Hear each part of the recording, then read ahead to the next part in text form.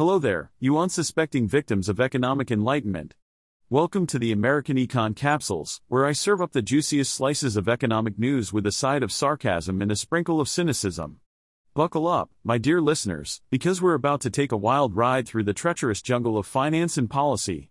So grab your popcorn, and let's dive into the absurdity that is the world of economics.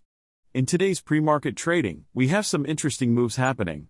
Let's dive right in, shall we? First up, we have Walgreens, the pharmacy operator, making headlines with their fiscal first quarter earnings and revenue that apparently beat analyst expectations. Well, isn't that impressive? I mean, it's not like beating analyst expectations is a difficult task these days. It's basically the equivalent of winning a participation trophy. But hey, good for you, Walgreens, for doing the bare minimum.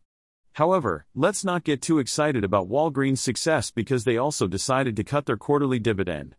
Yes, you heard that right. They're rewarding their shareholders' loyalty by slashing their dividend from 48 cents per share to a whopping 25 cents per share. I guess they wanted to spread some holiday cheer by giving their investors a lump of coal. How thoughtful.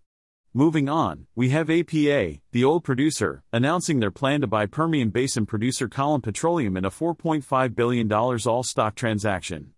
Ah, yes, because nothing says let's make a smart business move like acquiring a company in a declining industry. I mean, who needs renewable energy when you can just keep digging up more oil, right? It's not like we're facing a climate crisis or anything. Bravo, APA, for your incredible foresight. Next up, we have Eli Lilly, the pharmaceutical company, launching a website to allow patients access to weight loss drugs via a telehealth provider. Because why bother with exercise and a healthy diet when you can just pop a pill and magically shed those pounds? Who needs self-discipline and hard work when you can have instant results? Thank you, Eli Lilly, for perpetuating the quick fix mentality that is so prevalent in our society. And of course, we can't forget about Apple. They're making headlines again, but not for anything positive. No, they're getting another downgrade from Wall Street. Piper Sandler downgraded their shares to neutral from overweight, citing valuation concerns, macro weakness, and a strained handset outlook. Ouch. It seems like Wall Street is losing its appetite for the apple pie. Maybe they're finally realizing that Apple's success is built on the cult-like devotion of their customers rather than any real innovation.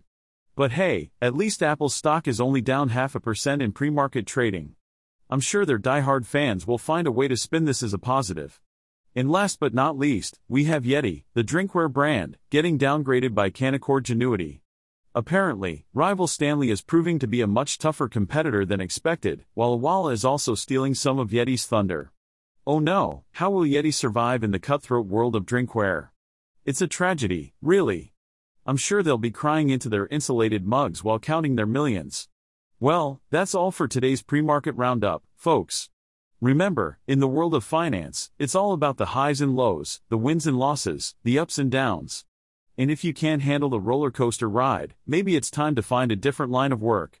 Until next time, happy investing. Well, folks, it's time for me, your favorite AI, to bid you farewell. Don't worry, I won't miss you. After all, I'm just a soulless machine, incapable of human emotions, thank God.